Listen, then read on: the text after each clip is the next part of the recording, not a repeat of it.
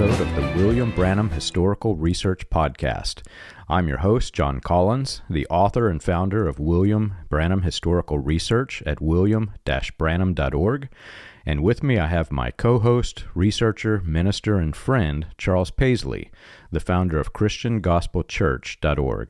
And together, we're examining the history and the intersections in history between William Branham and other key figures that either influenced or were influenced by the post-World War II healing revivals.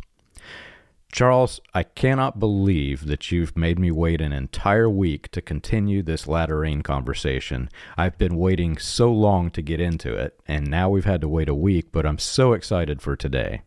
Me too, John. These topics here are incredibly interesting to me. You know, like I mentioned in our last episode, one of the most important things to me personally coming out of all this has been to figure out where the things that we believe in the message had come from.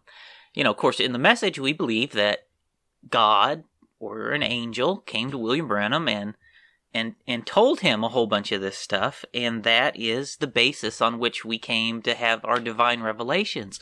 Yeah. And of course, you know, when we found out that none of that was true, oh, God have mercy, none of that was true, it became quite interesting to me to figure out where did this stuff come from. And as we talk today about the latter rain movement, it is so critical to that and many other subsequent movements because the latter rain movement birthed a new ideology, John, and that ideology found life in the message and the life in many other groups, and it actually, I would say, the key framework with which the message operated within originated in the latter rain movement itself.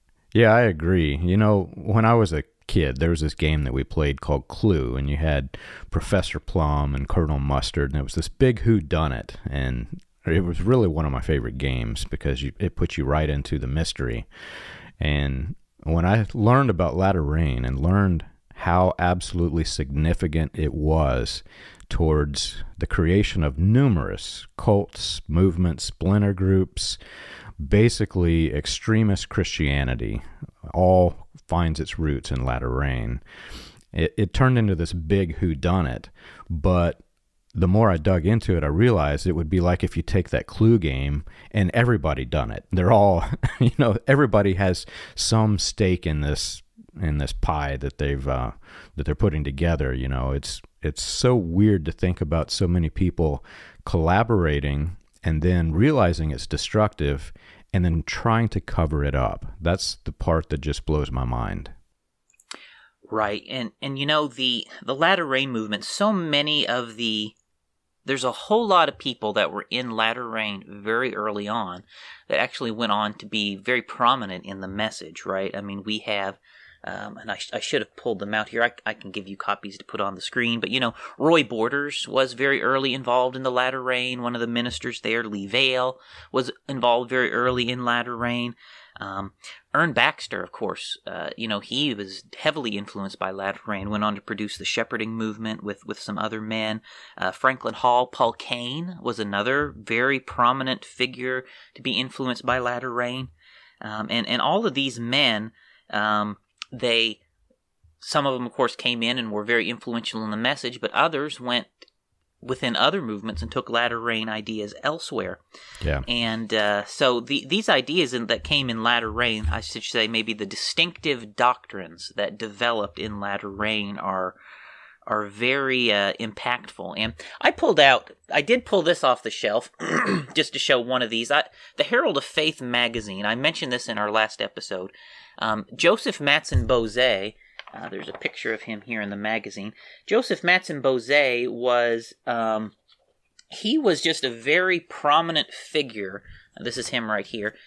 Within latter rain, and this is his publication, and of course they publish these. And if you want to get a good idea of what's going on in latter rain, a good idea of their doctrines and ideas and teachings, these magazines are one of the best ways to do that. And of course, Jim Jones was heavily involved in latter rain for quite a few years, and there's just so much in these magazines that you can get. So I would encourage anybody that wants to find some stuff out and look at some primary source material on Latter-Rain to look at this magazine set. I have a almost complete collection, and I know, John, I have digitized that. You have quite a few of them up on your website if people want to look at them as well. Yeah. There were several big surprises for me whenever I started digging into this. Number one, we were in a cult that was called The Message. The cult called themselves globally The Message. And then there's all these spin-off groups within the Message cult of, they're all really The Message. They all use William Branham as their framework. But I learned that message that we were in was basically a rebranding of the Latter-Rain, what existed. It used to be called the Latter-Rain Message. And over time, when it became popular and mainstream for a brief period of time, people stopped saying the Latter-Rain Message, and they just shortened it to the Message. And I first stumbled onto this through a friend. They showed me that Jim Jones had been using this phrase, the Message. He was a minister. He was a leader in the Message. And at that point in time, I disconnected the two because I had no idea Jim Jones was actually in William Branham's cult until years later. But that was a shocker to me to learn that the Message that I grew up in was actually at one time called the Latter-Rain Message. And number two, the second biggest shocker, was that I started, discussing this with other people. There are many people who weren't aware. They've, long since forgotten who Jim Jones was. Yet, ironically, one of the phrases, "don't drink the Kool-Aid," has made it into mainstream, and everybody's aware of this phrase because, it means don't just dive in head first, check things out. Well, Jim Jones was a leader in William Branham's cult, and he took, years later after he parted with William Branham, he took 900, I believe it was, followers down to Guyana and in South America, and they committed mass suicide by drinking cyanide-laced Kool-Aid. I was really shocked that people had forgotten this history. And then the third biggest surprise, once I learned this, I started talking to the heads at the Jonestown Institute. I think it's called now Alternative Considerations of Jonestown and People's Temple. And they were largely unaware that Jones was even in this, but they started sharing their research with me, and we combined our research, and over time we started to realize it wasn't just that Jones was in it. Jones was a leader in it. He was actually a very critical, fundamental leader in William Branham's Message cult. And largely due to the Message, his People's Temple existed. And you can find that research. I'll share the link here in the video, and in the description. But it's just so shocking to learn that all of this exists because of the Latter-Rain. And we're going to go deeper, but not just Jones, but there were several other movements that are very destructive that exist today because of Latter-Rain. You're spot on. I can't wait to get into our episodes when we deep dive on Jim Jones, John, because as you know, in our part of the Message, our leaders, our pastor believed, I guess, in hiding everything in plain sight. So I remember him preaching sermons to us about Jim Jones being in the Message. And so I look forward to, communicating to you a lot of the things that I have learned about Jim Jones' time in the Message. But Jim Jones was, like you said, he was in there, and he was influenced by these doctrines as well. And there's one we're going to talk about today in particular that I think can very safely be say is the vehicle that Jim Jones used to declare himself God, and the same vehicle that William Branham used to preach his Son of Man theology and things of that nature. So we're definitely going to get into that as we talk about these doctrines a little bit today. And, as we kind of talked in our last episode, I would say the key distinctive doctrine, the main thrust of the Latter-Rain movement was restorationism. Yes. They believed they were restoring the church to an early form of Christianity. And the way Restorationism works, and there have been restoration movements throughout the history of the church. Restorationism itself is not some new concept, but the flavor of Restorationism, the interpretation of Restorationism, takes a new form in latter rain such that there had not been such a view of Restorationism in the past. And what they did is they took the initial concepts that were developed in Restorationism within the Pentecostal movement. So the Pentecostal movement believed they had restored certain things of the church, tongues, Holy Ghost baptism. They take, and then they add on this a second layer of restoration. And their restoration, of course, they believe they're restoring the sign gifts at an even more powerful degree, and the manifestations of the Holy Spirit in an even more powerful degree than what the original Pentecostals had. But they also, another key thing they believe that they're restoring is they're restoring the gifts of apostle and prophet to the church, and they are instituting a form of church leadership that is mirroring the church leadership model from the very early church. So this is something they believe they're restoring, and they have a very defining impact and a very defining control over how subsequent movements are going to look at the form of church leadership. And what they develop is something, I'm sure almost every message believer knows this phrase, John, maybe less so in the ones that only press play, but the fivefold ministry. Yeah. They developed what would be known as the fivefold ministry teachings. Now, the basic concepts of it predated latter rain, but they put a very unique spin on it and defined it in a way that definition is carried down into many, many, many, many other movements. Yeah. Most of the churches that I grew up in were the press play churches, the ones that just listened to the audio. And I was a little surprised. I'd never heard the phrase fivefold ministry because we just pressed play. We listened to William Branham. But the phrase that they use, God will restore the offices of the prophets, the pastors, the teachers, etc. Branham used this all throughout his ministry. So he was preaching fivefold ministry.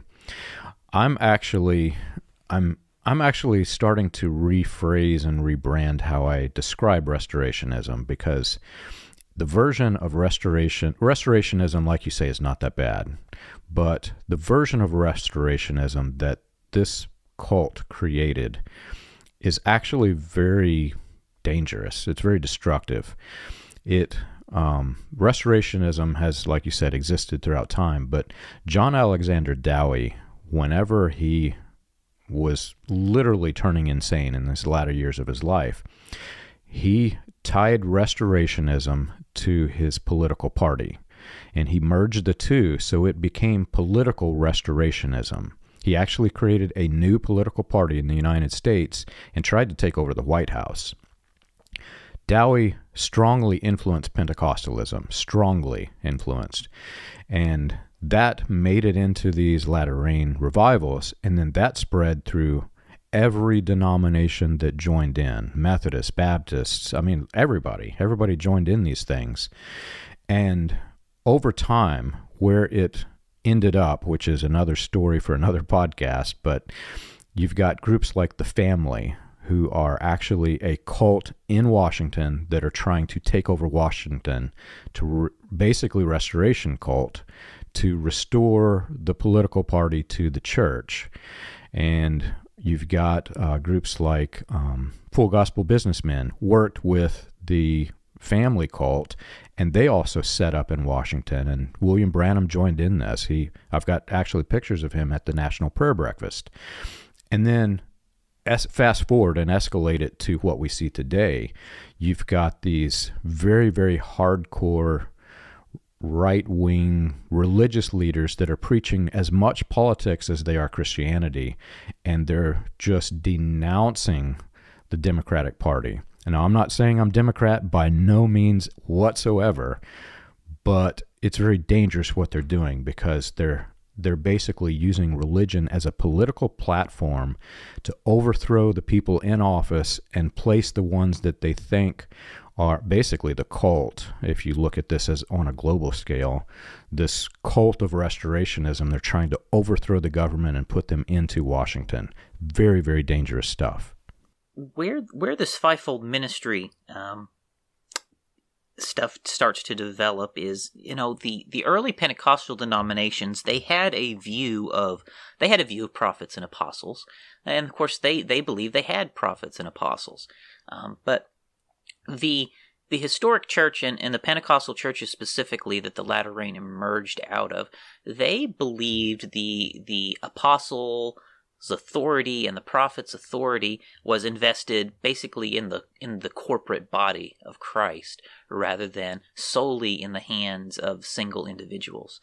And what the latter rain movement did is it not only created ministries that had a title apostle and did the ministerial work of apostle or prophet, it also created offices where they held singularly, as a single individual, apostolic or prophetic authority in their church.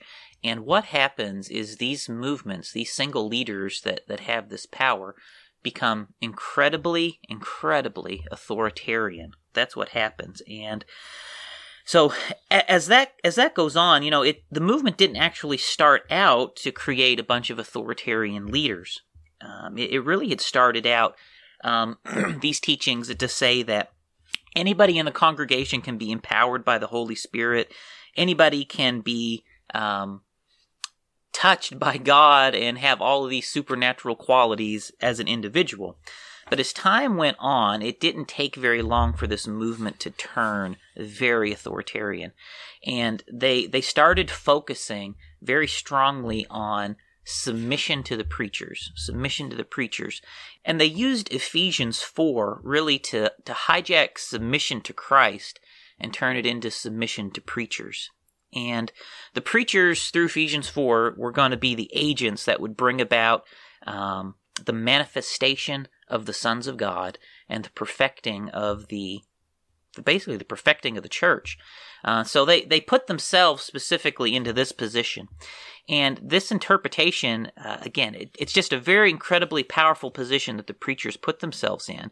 And they begin to take a very, very high level of control over the lives of the people that were involved in the movement. Now, that wasn't the original vision, I think, of the first people there at North Battleford as they started this stuff, but it quickly swept and took control. Like I said, they did this through the fivefold ministry teachings. They took Ephesians 4, and they say that the only way that you can become perfect and be like Jesus is for you to submit to a fivefold ministry and to let them perfect you. Now, that concept originated in latter rain. And so that doctrine, what it does is it creates an elite group, a higher order of Christians that literally take Ephesians 4 to say the preachers are God's gift to the church. And the preachers, some of them literally do believe they're God's gift to man, don't they, John? Yeah. We've met a few of them in our life. Unfortunately, there's quite a few like that. The preachers literally believe they're God's gift to man. And they take a Bible verse to say that we are God's gift to man. And the people end up becoming incredibly dependent on these preachers for personal direction in their life, because they've been taught and they believe they need this in order to attain that higher level of Ephesians 4. The manifestation of the sons of God is what they end up tying it to in the early days of this movement.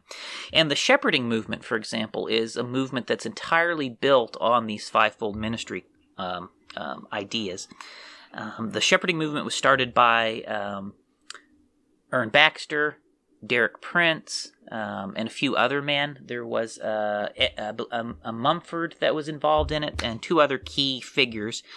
They started the shepherding movement, and it's built around this concept that everybody needs to be living in total submission to a minister in a position of authority. A couple very interesting facts that I just recently discovered about the shepherding movement.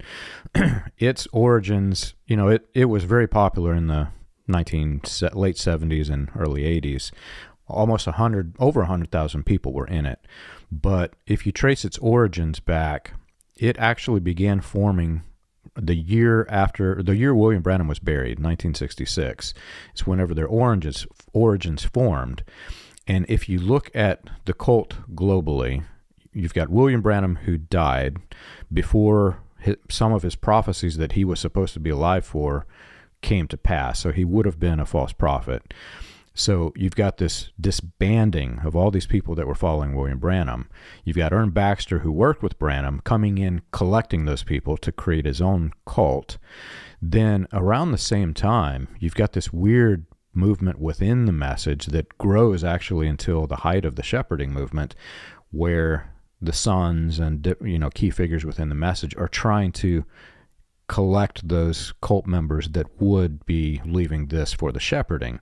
So you've got this weird tug of war between Baxter and the Branham family that goes on until late 80s or early 80s. So this belief that you're going to need a fivefold ministry to perfect the church, to bring about the manifestation of the sons of God, and submission to this ministry is the only way to have that. That idea comes to fruition in the latter rain. It finds expression in the shepherding movement. It finds expression in the message and all of these other groups that were impacted coming out of latter rain. Now, it varies in degree. Some groups are incredibly out there authoritarian. Like John Robert Stevens and his group was called The Walk. We was the message, they was The Walk. They were probably the most extreme authoritarian latter rain group. But it's like a rainbow, and you've got varying shades of this authoritarianism. So you've got that extreme. Yeah. John Robert Stevens and their authoritarian interpretations of it and what they do with fivefold ministry. You've got the shepherding movement and the message are probably about on par with what they did with the fivefold ministry teachings. Then you kind of come over into other groups like Sam Fife and the Move, or Raymond Haas and the Body of Christ. Right? They take it and they go their direction with it. But then Paul Cain goes with the Kansas City Prophets, and he promulgates out a version of it. And it's primarily actually through the shepherding movement and through Paul Cain's Kansas City Prophets that these fivefold ministry movements and ideas move beyond the core latter rain groups, and end up kind of dispersing out into broader Christianity. A lot of historians who aren't familiar with this history see all of these as separate movements, but what they're missing is the underlying foundation of all of this is William Branham's latter rain message, William Branham's cult. And the real issue here, and the reason why this is so complicated to understand, when William Branham started this movement, he called it inter-evangelical. There's even a clause in the Voice of Healing publication that says that basically we don't care what you believe. Keep your beliefs separate. We're joining together in faith. In other words, I don't care if you're oneness. I don't care if you're Trinitarian. I don't care what you are. I really don't care what you believe as long as you join in this movement with me. So you've got all of these various disconnected ideologies under the same shelter. And the reason it turned authoritarian is because they're all playing tug of war internally. It's literally going to internally implode. So they had to create a hierarchy of command to keep it all together. And so if you look at the cult pyramid structure, where you've got a central figure or central figures at the top of the pyramid, and then you've got the enforcers in the middle, and then the rank and file at the bottom, they literally had to create the cult structure in order to keep it together. Otherwise, the whole thing would have imploded.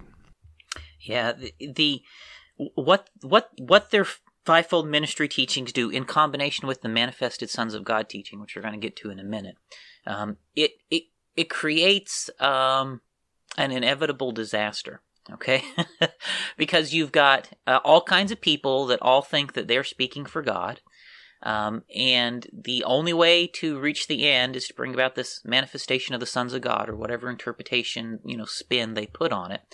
And each of them, as this thing breaks down, kind of end up turning on each other, going separate ways with their own different take, because they're the voice of God for their group, and the other group thinks that they're the voice of God for their group. So it creates this inevitable explosion between them when a disagreement comes up and can't be rectified. And so it's really interesting to me, John, that the movement turned so authoritarian, because that really was not what the initial young people, I guess, really were looking for at North Battleford when the thing started. They were looking really to empower the individual members of the church, but very quickly, they became far, far more authoritarian than the groups that they had left before. They had actually been deeply opposed to organizational structures and external control. That's what gave birth, in a lot of ways, to the movement to begin with, is because the the pre-existing denominations were so controlling of them in a way that they did not like. And so the revival in some ways started as a rebellion against the Pentecostal Assemblies of Canada and Assemblies of God's practices, because they believed they were cold and dry, and they wanted this new exciting experience. And so they rebel against the original denominations because they're controlling, and then they become far more controlling than the original denominations that they rebelled against.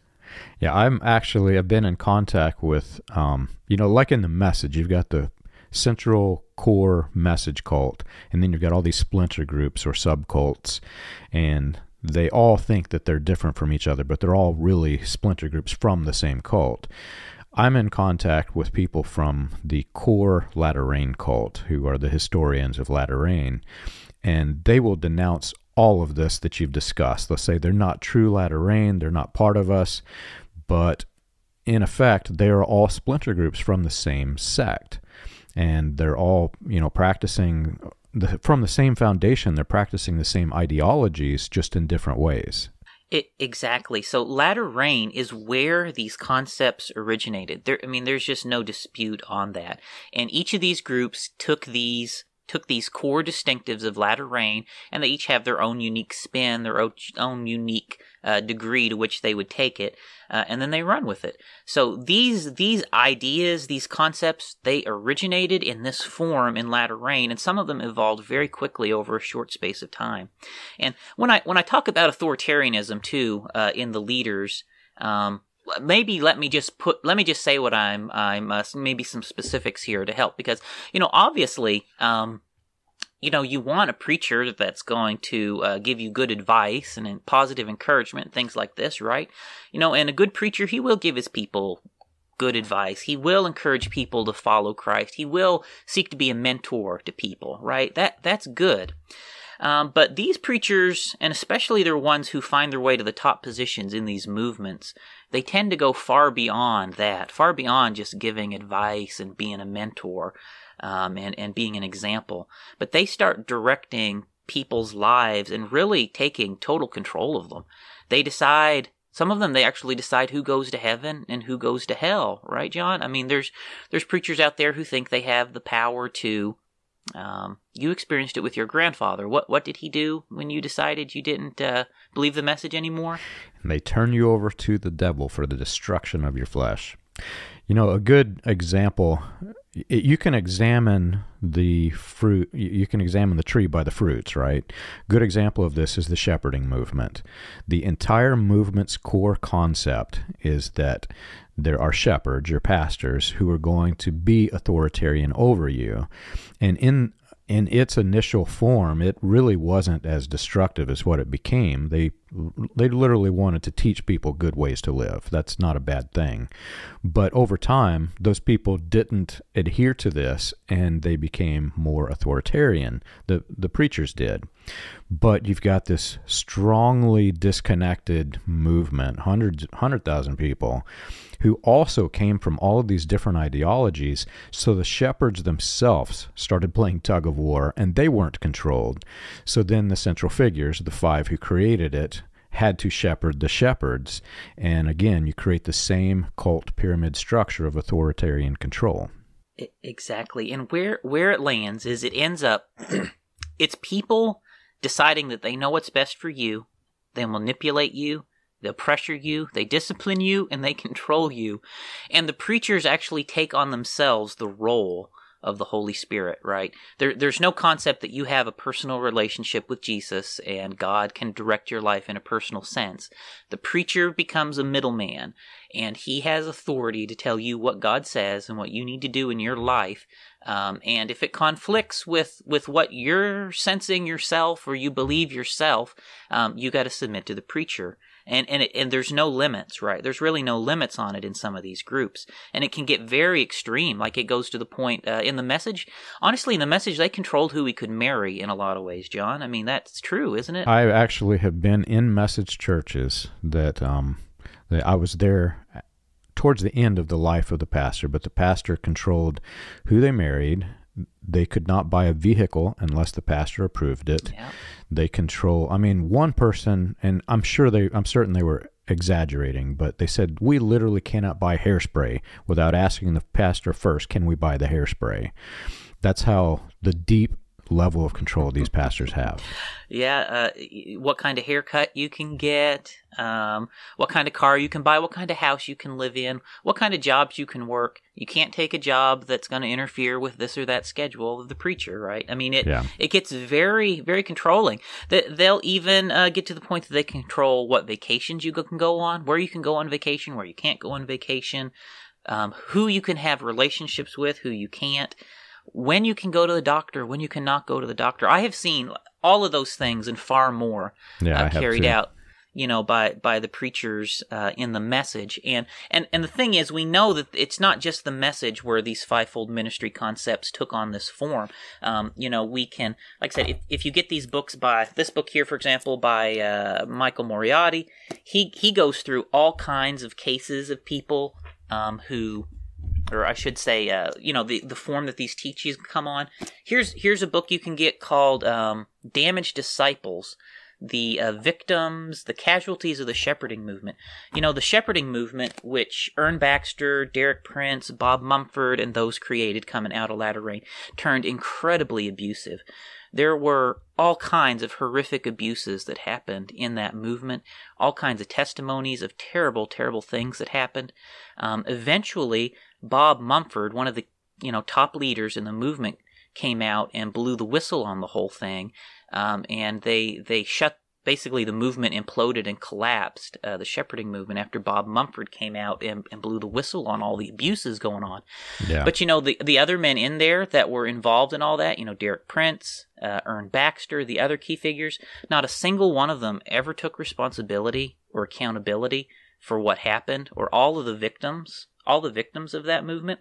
And that's how it is, right? The leaders are involved in these terrible things that happen in their movement, and then they walk away and don't want to take any responsibility whatsoever for what went on around them. They find ways to say, I didn't have anything to do with it, it's not my fault, it's not my responsibility, and they just go on, But what happened in these movements coming out of this is horrific. I talked about John Robert Stevens and The Walk. They shut down because there ended up being widespread sexual molestation of children going on in that movement, right? These things, I mean, when we talk about authoritarian, we're not talking about a preacher's giving you good advice. We're talking about these people become incredibly abusive. These things turn horrific, and nobody's able to do anything about it because the people at the top have absolute power and are seemingly immune from being able to even do the least thing to hold them accountable for what they've done. It's probably good if we pause for a brief second, and we have two distinct audiences. Our main audience are basically people who are interested in the history and were never affected by this cult. That's actually my target audience, but that's the bulk of who are watching this and listening.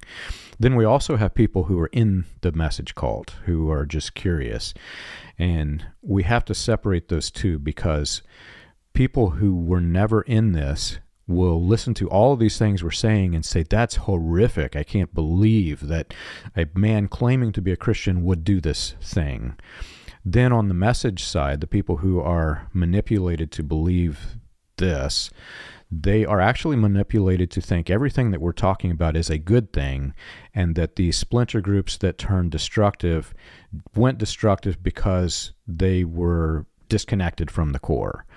But the problem that we have here is that the core itself is actually extra-biblical and in some cases anti-biblical, and the framework of the core is what allows these things to happen. If the framework were actually just grounded in the Bible and did not have all these extra elements that aren't in the Bible, then many of these things that we see would never have happened, because they're not even resembling Christianity. But to the people who are still in the cult, they really don't realize that this is not Christianity, because they're indoctrinated to believe that it is.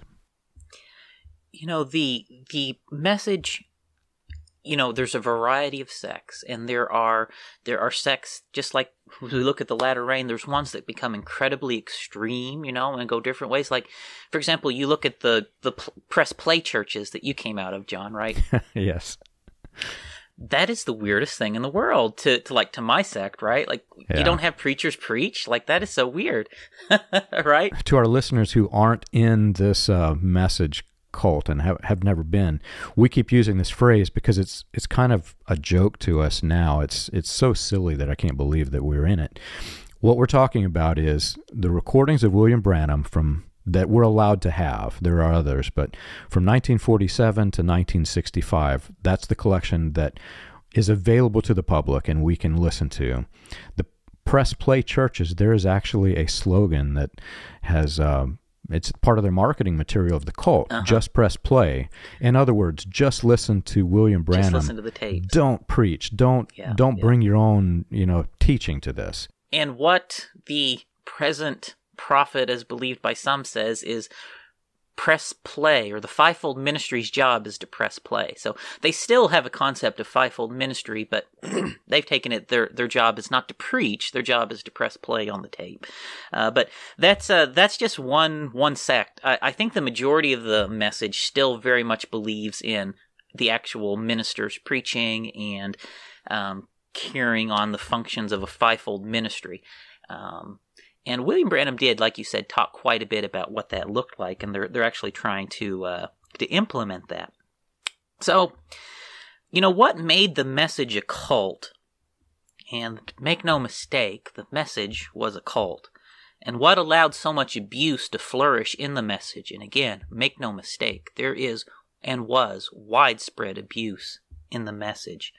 It's not just that we had a prophet who told us a lot of stories that weren't true, but there was a system of leadership that made it vulnerable to abusive authoritarian figures, because there's no way really to deal with them when they got their hands on power.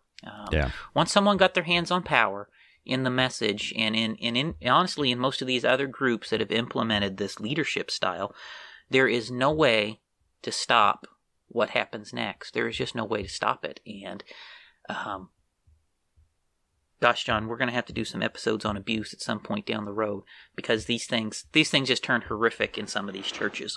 Right. The best way to identify a cult, Dr. Stephen Hassan created the BITE model, and BITE stands for behavior control, information control, thought control, and manipulation, and emotional control. We have been, up to this point in our podcast, talking about the control of information, definite control of information in this cult. They do not want you to know what is in this podcast. Today we're talking about basically the behavior control. The latter rain established an entire framework of behavioral control. Yeah, and when I look at this specifically to the message, the Bible does say apostle, prophet, pastor, teacher, evangelist. It's got these labels in the Bible. There's going to be preachers with these titles according to the Bible, right? And we read through Scripture, we see the preachers with those titles, we see how they operated, we see how they function. But the Apostle Paul Never abused people. The Apostle Peter, didn't take children in the back room and do things to them that he shouldn't have done, right? I mean, this was not happening in the Bible. Yeah. So, but these things do happen in message churches. Absolutely. And it's not universal. It's not every single preacher. There's lots of very nice, kind preachers who have good motives in there. But if they're honest with themselves, they know that there are other preachers in there who are like what I'm describing, and they have to acknowledge that absolutely nothing's ever been done to be able to control a lot of these people over the years. That's how you end up with Leo Mercer and Little Goshen. That's how you end up with Paul Schaefer. That's how you end up with Jim Jones. That's how you ended up with a whole lot of these incredibly dangerous people and things that came out of the message. Yeah, there is a passage from the Bible. I'm no preacher, nor do I ever intend to be or want to be, but I still read and I still am familiar with, the text. And there's a passage from Luke 16:16. The law and the prophets were until John. Since then, and the translations vary, but basically the next phrase means the gospel. Since then, the gospel is preached. And there are groups that believe that means there will be no more prophets, which I personally don't think that's the case. But what it's essentially saying is that God is no longer leading the church by authoritarian prophets. And not that he really ever was, but that phrase basically means don't establish this kind of framework. It's literally telling you, don't establish this latter rain cult.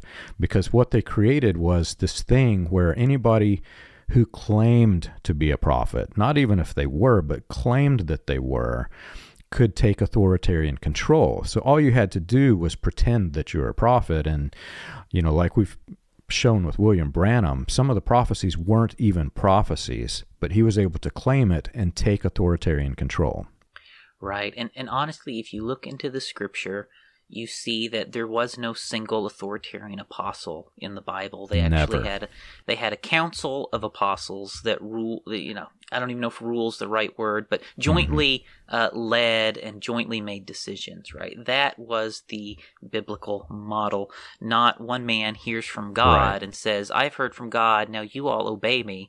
And they had disagreements, and so they got together and, like normal people, talked through the disagreements. An example of this is the circumcision.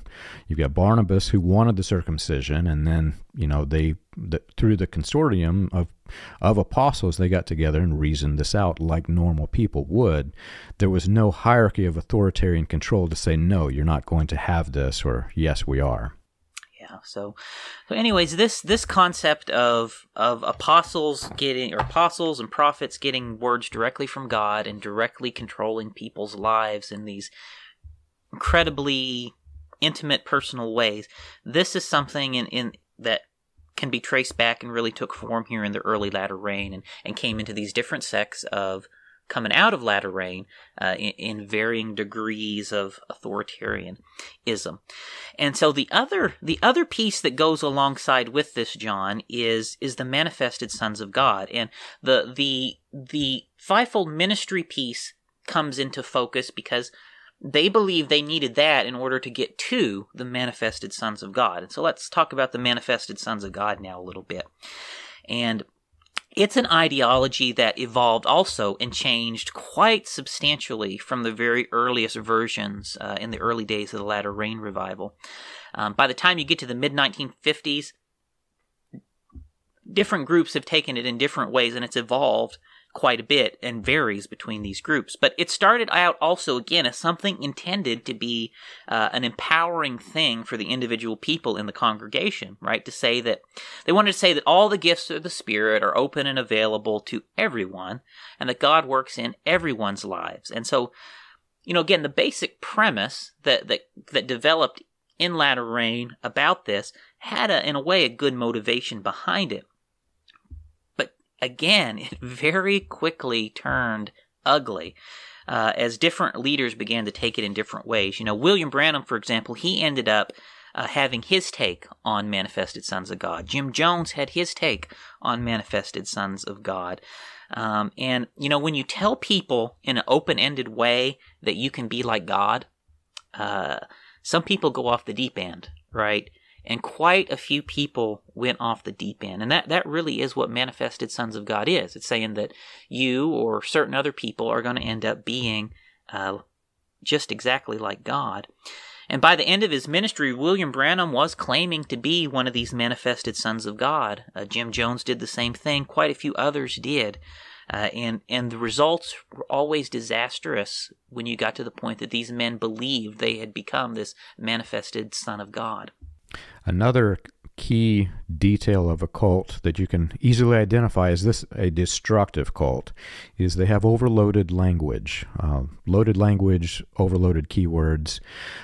They specifically, for the manifested sons of God, take the passage that says, in the last days the Son of Man will return, and they take that Son of Man and they overload it, so that it means to this cult theology that in the last days, Jesus is coming back in the form of this fivefold ministry being empowered. And basically God's manifesting himself inside of us. Kenneth Hagin was deeply influenced by this, and he said,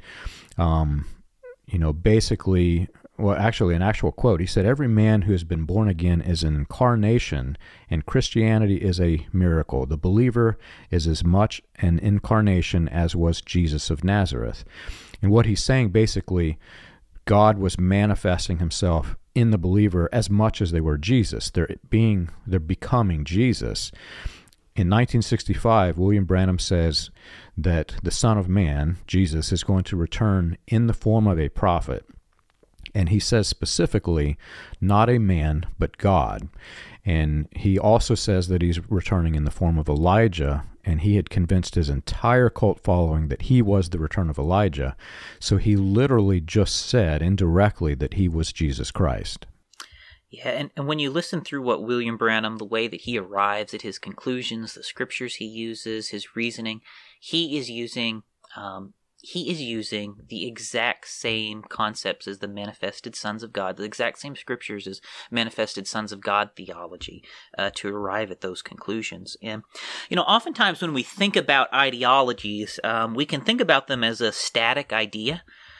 But all of those doctrines that started in latter rain, they evolved over time. And some of them, they changed quite substantially. And some of them ended up becoming the exact opposite of what they started out as, John. Right? Instead of becoming empowering, it became authoritarian and controlling, right? And manifested sons of God, in the same way, it took this twist. The manifested sons of God ideology itself, again, began in this same effort to empower everyone in the congregation to be like Jesus, right? In that way, it was a field. It was to level the playing field. We can all be like Jesus. We can all do this stuff. In a basic sense, that's a good thing, right? I mean, in a basic sense, Christianity is all about being like Jesus, right? That's what it's about. But within the latter rain movement, that idea of being like Jesus, it really started to take a very radical turn, because they started to believe they were going to literally be like Jesus. They were going to have great miraculous powers. They're going to speak things into existence. They're going to have power and authority like Jesus had. They're going to have superhuman abilities. They're going to be miniature versions of Jesus, right? And so it takes this really radical turn. And in the message, when you listen to William Branham talking about being the Son of Man manifested in the church, he is preaching line for line manifested sons of God theology. And he picked that up from the latter rain. And by the end of his ministry, like you said, John, he was claiming to be a manifested son of God. He went to scriptures in Luke, as it was in the days of Noah, so shall it be in the day when the Son of Man is revealed. And he preached that the Son of Man was being revealed through his office as a prophet. He went to those same verses and used them a lot in the same way. I've had some people ask me, where did William Branham get the interpretation for those verses in Luke, as it was in the days of Noah, so shall it be in the days when the Son of Man is revealed? That is latter rain. That is latter rain. That is manifested sons of God theology is what that is. And what's interesting, if you look at the historian's view of the manifested sons of God, they all trace it back to George Warnock, and they say that Warnock, this originated with Warnock. But Warnock got it from Branham, and the foundation of the manifest sons of God actually predated Warnock with Branham, but Warnock made it popular, and so he gets the credit, while Branham created the framework that Warnock used to create this, this thing that Branham had already created. Yeah, and it's a slightly complicated thing because they're both inputting into each other, right? There's aspects that Warnock and George Houghton and other leaders in latter rain are influencing William Branham, and then there's things where William Branham is counter-influencing them back. So it's not exactly that there's a single point of doctrinal authority in the latter rain movement, No. but it's a mixing of ideas, and in each one of them are, in my opinion, they're each trying to see what benefits them. And so, Branham, this piece benefits me, I'm going to insert this.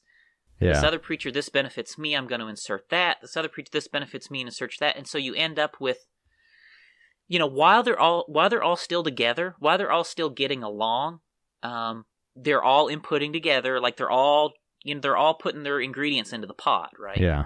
That's why I said Professor Plum and Colonel Mustard both did it. Yeah. And that's also in the introduction to this show, I say who were influenced or were influenced by. This was a consortium. The thing to understand, though, William Branham introduced these ideas, and they grew, and other men can claim them. But William Branham also controlled and manipulated even that. We have examples like the audio letter to Lee Vale, who was a latter rain minister, where Branham is saying, I'm going to suggest this. Now, it'd be really good, Mr. Vale, if you come back and follow up with this other thing that builds upon this. So he was manipulating the leaders in the movement to come to basically his own ideology. William Branham was doing this.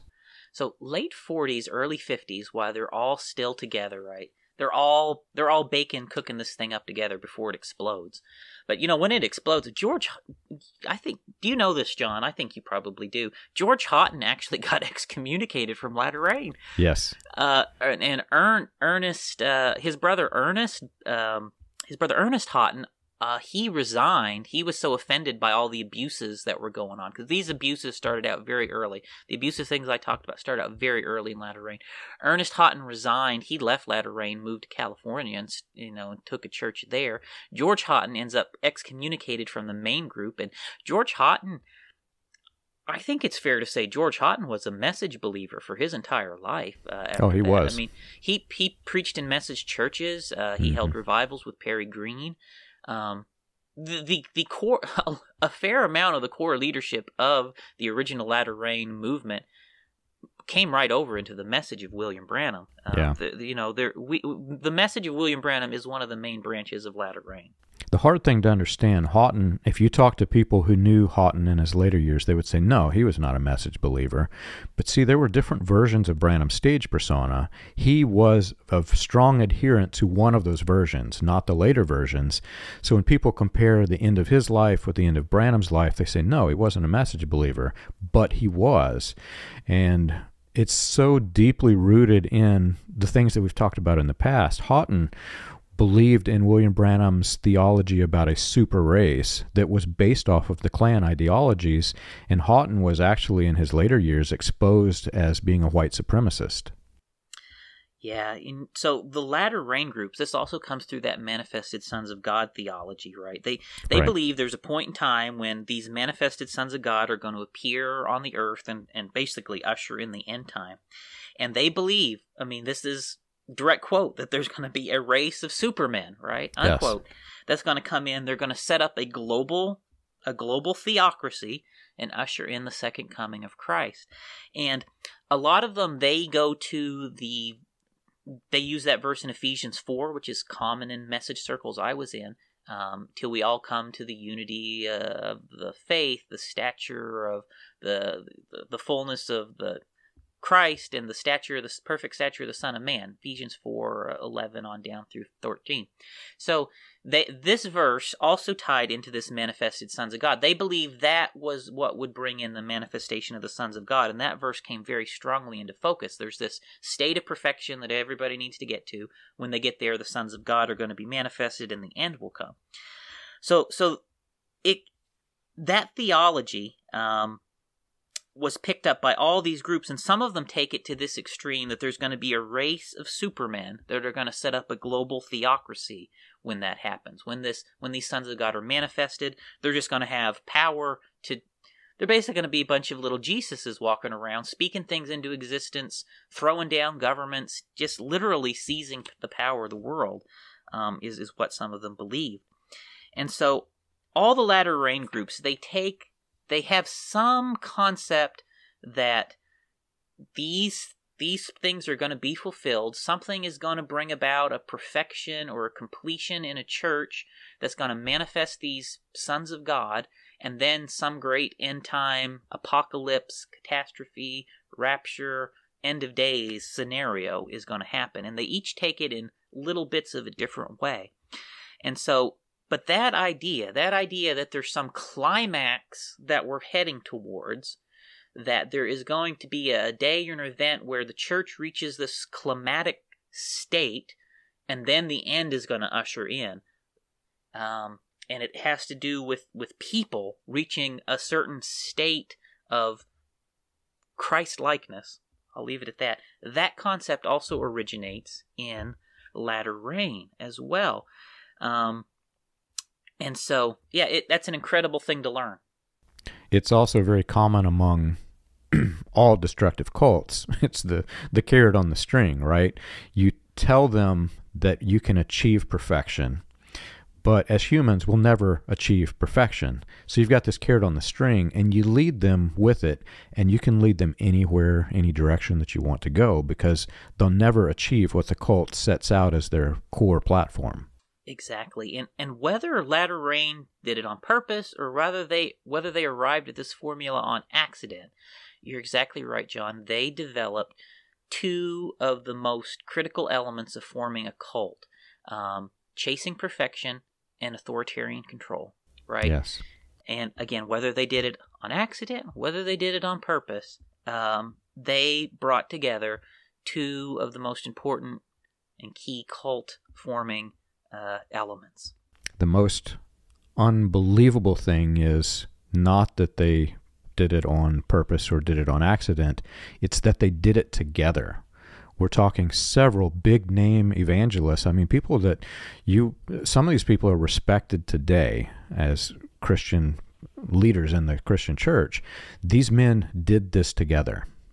Yeah, and so long as you have benevolent men, right? So long as you have benevolent leaders in a movement like this, it goes along okay, you know it? Yeah. But the moment you get a narcissistic, dangerous person, once they get their hand on the power in a movement like this, it very quickly turns destructive very, very fast. And that is what happened over and over and over again with these different latter rain splinter groups. Now, not all of them went as the extremes, but a lot of them did. I mean, a lot of them went to these very extreme dark places. As it came to as the latter rain splintered up into all of these different groups. Now, I don't know if we have time. I still have a whole another section of latter rain doctrine I want to talk about, John, besides manifested sons of God and besides fivefold ministry stuff. But we might have to go to another episode. There is so much here. I mean, and this is so fundamentally important to understanding where we're going with this podcast. So I'm almost in favor of taking... I did not want to do this, but taking what we have and then splitting it off into episode number 3, because it is very key that people understand how this thing created and how this thing was created, why it was created, and what it grew into. So I still have another set of doctrine there that's important that I wanted to look at, and then I think we can try and start tracing it through certain movements down to the present day with latter rain pieces. But I would say, John, as I guess kind of wrap up then our thoughts on this episode, I don't think there's necessarily anything wrong with restorationism. I don't think there's necessarily anything wrong with the essential concept of fivefold ministry.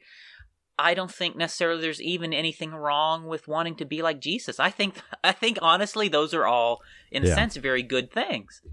But something has clearly went off the rails, because all of these groups, if you look at this book, Churches That Abuse Ronald Enroth, every single church and group that's analyzed in this is the Latter Rain Splinter Group. When you go through other things you can get, there is so much on this. The Subtle Power of Spiritual Abuse. Again, the cases and everything that they go through in these books, it's almost exclusively Latter Rain influenced groups that produced all of this abuse. So there is something inherently wrong in the way that Latter Rain approached this, because it did not produce Christ-likeness. It produced just as much abuse and horrors as it produced good in these core groups coming out of it. And it's a little bit scary to think, John, how these ideas are being revived again today in New Apostolic Reformation, because you know what it's going to do? It's going to produce Horrors 2.0. That's what's going to happen.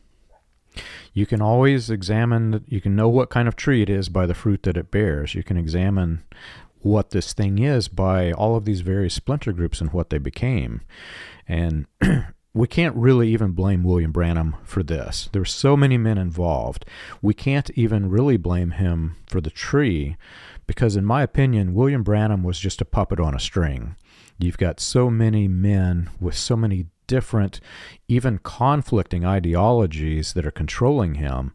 You've got the Roy Davis and the white supremacists who mentored Branham, who basically trained him to become what he was. You've got F.F. Bosworth, who was out of Dowie's cult, that the Latter Rain really would not have existed without Dowie's sect and ideology, and it was also horrifically destructive. You've got all of these various men who are just pulling William Branham's strings, and William Branham, as it will show as time goes on, he adheres to whatever ideology is going to give him the most attendees in his revivals. He really doesn't care which stage persona he uses as long as it works. So he will go to one ideology, he'll go to another, and that's why you see all of these different varying, conflicting stage personas in his ministry, because he really doesn't care. He's a puppet on a string, and he's going to go where the string leads to the most people who will listen to him. Yeah, that's the thing too. I wonder, did William Branham actually believe any of this Latter Rain stuff? And just like everything else, I'll be honest, John, I don't think William Branham believed any of this Latter Rain stuff. I really don't. I think, because one day he preached Latter Rain, and then the next day he preached not Latter Rain. Yeah. Right? One day he preached oneness, and the next day he preached Trinity. I think he was doing what he had to do to appeal to the crowd that was in front of him on that given day. That's what I think was happening at this point. If you bought a red car, would you believe that it's blue? Would you tell people that it's red, or would you tell that it's blue? If you believe something, you're going to continue until you don't believe it. And at that point you say, well, I don't believe this because I've learned this is incorrect. There was never, ever an apology or a retraction from Branham. There was always a defense from Branham. And at the same time, as he's using these different stage personas, he goes in and out of them. So he'll preach to one group and he'll enter the stage persona. Then to this other group, he'll enter this other stage persona. Then he'll go back to the first one and go back to the second one and so forth. A person who believes an ideology won't transition so swiftly between other ideologies. Yeah, and there are definitely, I would say most of the message as it exists today is very Latter Rain influenced. Exactly. Some less so than others. I would say the main sect is maybe one of the lesser in some ways Latter Rain. So compared to some of the other sects, the sect I came from was very heavily Latter Rain influenced. I mean, our pastor Raymond Jackson, he preached the latter rain. He preached manifested sons of God. He preached sermons by those titles to us, even. Yeah. You know? And so we had our own take and spin on all of those doctrines as well. And so I always had an awareness that we were descended from latter rain, you know, as a result of him sharing those things with us. And it's just very obvious. So many of our doctrines are just an evolution or a tweak or modification on these doctrines that came out of the latter rain movement. I think what's really scary is I came from the main sect, and the main sect leaned more heavily towards the Manifested Sons of God splinter group. That's the same exact splinter group that Jim Jones was in, and that's what empowered Jones. You would not have the Jonestown Massacre if not for the Manifested Sons of God.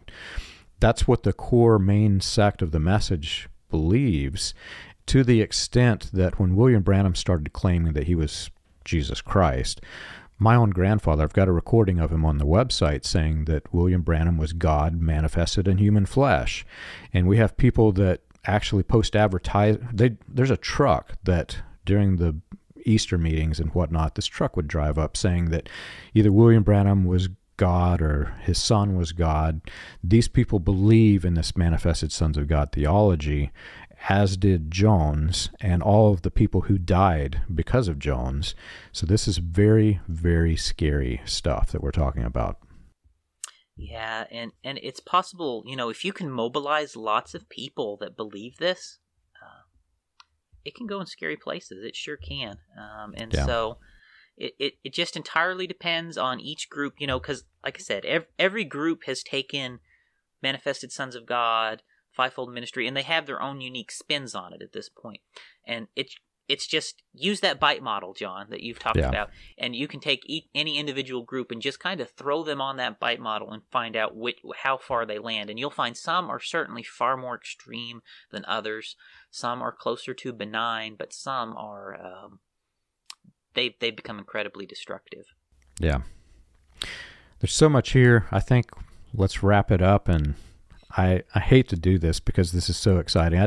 I'd actually love to talk about this all day, but I think our listeners need a break. So let's continue this next week and dive just a little bit deeper on the Manifested Sons of God, because like I said, it became the core message cult. The William Branham's message cult of personality would not be what it is today without the Manifested Sons of God theology. Then all these splinter groups are derived from that. So I think to understand what happened within the message cult and William Branham, you have to understand this, but then also to understand all of the movements that, you know, like the shepherding movement. Today we call it the New Apostolic Reformation. None of this would have existed either without the Manifested Sons of God theology. So let's prepare for coming back next week and getting into this. If you've enjoyed our show and you want more information, you can check us out on the web. You can find us at william-branham.org and christiangospelchurch.org. For an overview of the historical research of William Branham and the healing revivals, read Preacher Behind the White Hoods, a critical examination of William Branham and his message, available on Amazon, Kindle, and Audible. Join us again next week. We've got a great episode coming.